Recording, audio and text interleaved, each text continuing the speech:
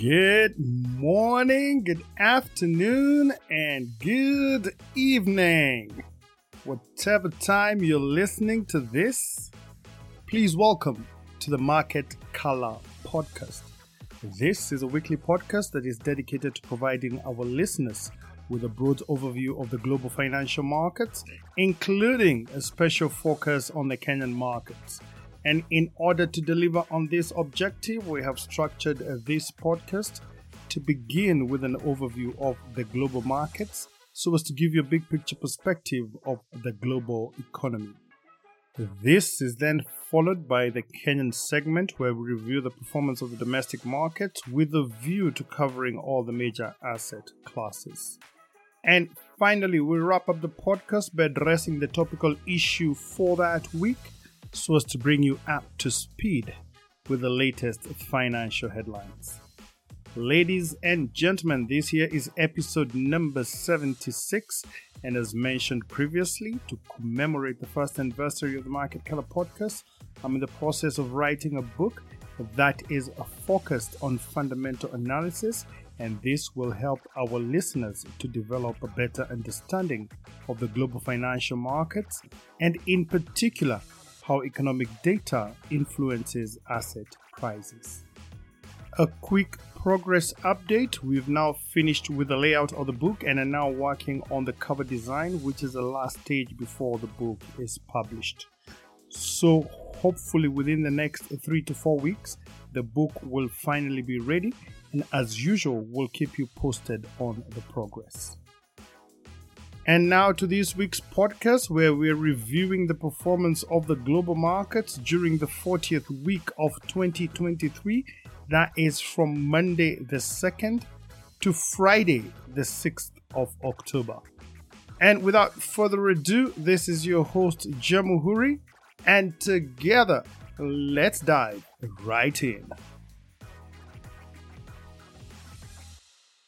We kick it off in the United States, where despite higher interest rates, the U.S. labor market remains resilient as the growth in jobs came in much stronger than expected.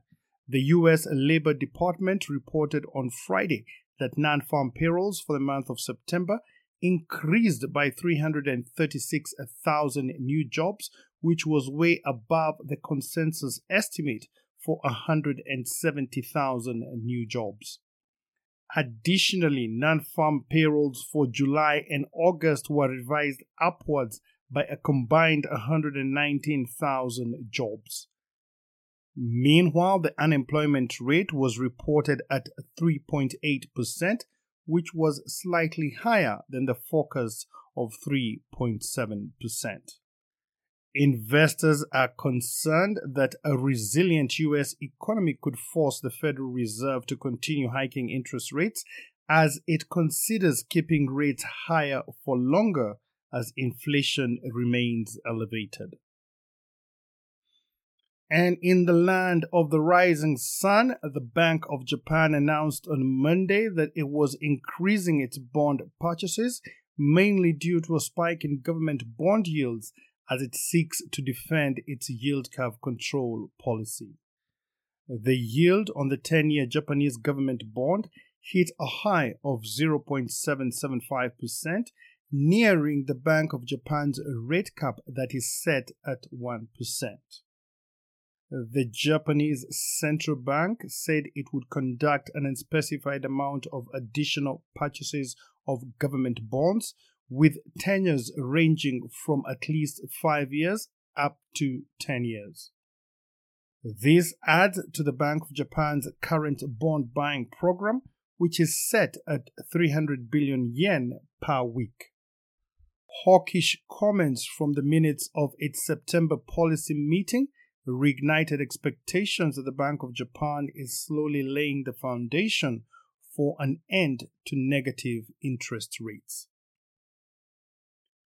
The war in Ukraine has led to foreign currency outflows and a shrinking balance of trade, and this in turn has weighed down on the Russian ruble, which on Tuesday weakened below the symbolic threshold of 100 rubles to the US dollar. However, the ruble later recovered slightly and was last seen hovering just above 99.5 versus the greenback. In the US equities market, the stock market posted a stunning turnaround on Friday after initially falling after the release of the stronger than expected US jobs report. The Dow Jones Industrial Average gained 288 points to close the day at 33,407, whilst the S&P 500 added 1.18% to end the session at 4,308, and the tech-heavy Nasdaq Composite rose by 1.6% to finish off at 13,431. For the week, the Dow was down by 0.3%, whilst the S&P 500 broke a 4-week losing streak as it ticked up by 0.48%. And last but not least, the Nasdaq was also positive for the week as it rose by 1.6%. Please note that the stock market is a leading indicator which points to the overall health and performance of a country's economy. In the bond market, U.S. Treasury yields rose on Friday after the latest jobs report came in way better than expected. The resilient labor market has convinced investors that the Federal Reserve will have to hike rates at least one more time before the end of this year and thereafter continue to hold rates higher for longer in order to deal with persistent inflation. The yield on the benchmark 10-year Treasury bond hit a 16-year high of 4.88% before tapering off to close at 4.79%. Meanwhile, the yield on the policy-sensitive 2-year Treasury note rose by 6 basis points and was last seen trading at 5.08%. For your information, bond yields and prices are inversely correlated, which means that as interest rates rise, bond prices fall, and vice versa. In the commodity markets, the price of crude oil posted its steepest weekly loss since March, and this was after Russia announced that it had partially lifted the ban on the export of diesel oil. Consequently, the price of Brent crude fell from above $95 the previous week to $84.58 per barrel. Whilst the price of the U.S. benchmark West Texas Intermediate crude, this also declined from about $91 the previous week to $82.79 per barrel. For the week, Brent posted a decline of about 11%, whilst West Texas Intermediate recorded an 8% drop. The sharp decline in crude oil prices was mainly attributed to the Russian announcement, but also to the macroeconomic headwinds brought about by higher interest rates and their gradual impact on global growth, as well as the demand for fuel oil. Meanwhile, the price of Marban oil, which Kenya imports, also decreased from above $97 the previous week to $87.83 per barrel. Please note that for importing countries, the price of crude oil is viewed as a major contributor to inflation and therefore a drag on economic growth, as higher oil prices tend to lead to higher inflation. In the precious metals market, after a 9-day losing streak, the price of gold experienced a technical rebound on Friday, but was held down by a stronger than expected U.S. jobs report, which raised the probability of another rate hike before the end of this year. And as you're all aware by now, the increase in interest rates reduces the appeal for gold, which does not provide a periodic yield like stocks and bonds. Consequently, the price of spot gold was on track for its second straight week of losses as it closed the session at $1,831 per ounce. For your information, gold has an inverse relationship with the US dollar and was previously viewed as a hedge against inflation as well as a store of value during times of uncertainty. And we now change scene to the Kenyan financial markets, and we start by looking at economic growth in the country, where on Thursday, the Kenya National Bureau of Statistics reported that the Kenyan economy expanded by 5.4% in the second quarter of 2023, which was a faster pace of growth than the 5.2% that was recorded for the same period last year. The growth in the second quarter was supported by a turnaround in the agriculture sector, which expanded by 7.7% in 2023, following a contraction of 2.4% in 2022. The rebound in the agricultural sector was attributed to favorable weather conditions that came after a 2-year cycle that was characterized by inconsistent rainfall and drought. The Kenya National Bureau of Statistics also reported that the Kenyan economy grew by 4.8% in 2022, which was lower than the 7.6% that was recorded in 2021. In the domestic foreign exchange market, the shilling continued to depreciate versus the major international currencies, but remained relatively stable versus the regional currencies. And according to data obtained from the central bank, the official exchange rate for the US dollar was quoted at 148.56 compared to 147.94 the previous week. However, in the interbank market, commercial banks were selling the US dollar at between 152 shillings on the lower side to above 155 shillings on the higher side. Meanwhile, the sterling pound was priced at 180.73 and the euro was valued at 156.32. And on the regional front, one Kenya shilling was changing hands for 25.17 Ugandan shillings and 16.90 Tanzanian shillings, and to the Rwandese franc, it was posted at 8.18. In the past 1 year, the Kenya shilling has lost about 20% of its value against the regional currencies, and this in turn has weakened the country's dominant trading position in the East African region. The current trend suggests that the Kenya shilling will continue to depreciate for the foreseeable future, and this is mainly due to the country's excessive national debt, which now stands at above 70% of the gross domestic product and consumes about 60% of total revenue collections. And what that means is that for every 1 shilling that Kenya Revenue Authority collects, 60 cents will go towards debt repayment. On foreign exchange reserves, Kenya's usable foreign exchange reserves declined by $26 million to $6.913 billion, and this is equivalent to 3.71 months of import cover. This level of reserves is in breach of the central bank's statutory requirement to endeavor to maintain at least 4 months of import cover. And in spite of the recent funding received from both the World Bank and the IMF, Kenya's foreign exchange reserves remain under intense pressure, and this is mainly due to the increased cost of servicing our external debt obligations, which has pushed the country to the precipice of a sovereign debt default.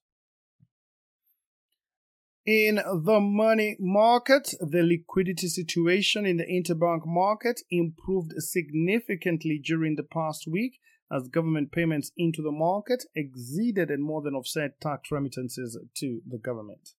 The excess reserves held by commercial banks in relation to the 4.25% cash reserve requirement increased from 19.3 billion shillings the previous week to 21.5 billion shillings. Meanwhile, open market operations remained active as the average interbank rate declined from 12.34% the previous week to 11.93%. During the past week, the average value traded in the interbank market increased to 24.1 billion shillings, and this was up from 22.5 billion shillings the previous week. In the government securities market, the weekly Treasury bill auction was held on Thursday, the 5th of October, and the central bank received bids totaling 33.1 billion shillings against an advertised amount of 24 billion shillings, representing a performance rate of 138%. However, the central bank ended up accepting only 27.2 billion shillings. Interest rates on all the three tenors increased marginally as the bulk of the bids, totaling about 28.5 billion shillings, were concentrated at the short end of the yield curve, where the 91-day rate inched up by 5.2 basis points to average out at 14.87%, whilst the 182-day rate ticked up by 2.7 basis points to level off at 14.97%, and the 364-day rate increased by 13.2 basis points to settle at 15.18%.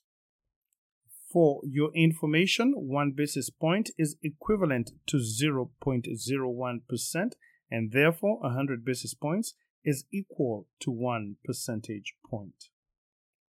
Please note that as interest rates continue to rise, investors remain focused at the short end of the yield curve, where they can reinvest their funds at a higher rate every 91 days.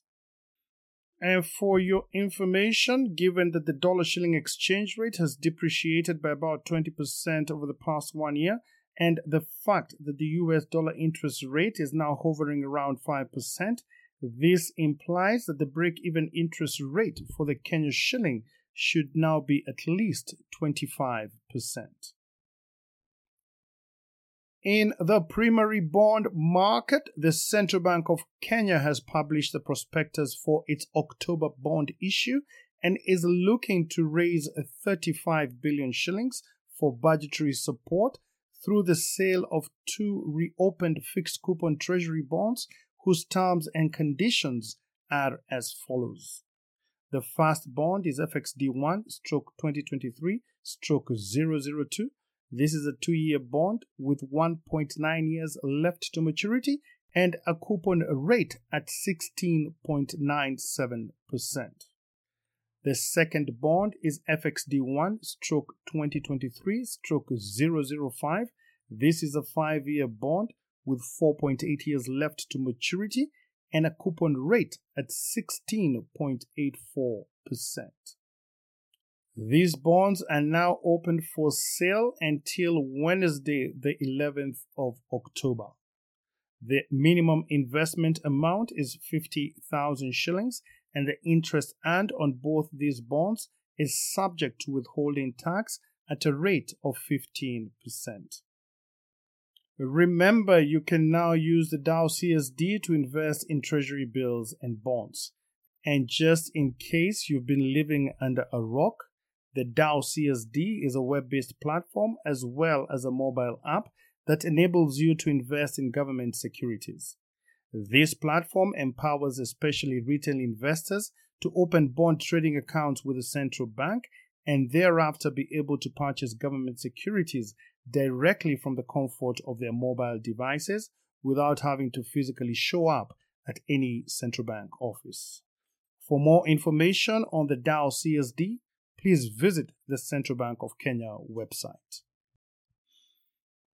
In the secondary bond market, bond turnover in the domestic secondary market declined by 57% during the past week. And in the international markets, the yields on Kenya's Eurobonds were on an upward trajectory and increased by an average of 63 basis points, with the 10-year Eurobond, which matures in 2024, increasing by about 60 basis points from 18.7% the previous week to 19.3%. And at the Nairobi Securities Exchange, the equities market was on a downward trajectory, with the NASI declining the most by 1.8%, whilst the NSE 20, NSE 25, and NSE 10 declined by 1.2%, 0.8%, and 1.1% respectively.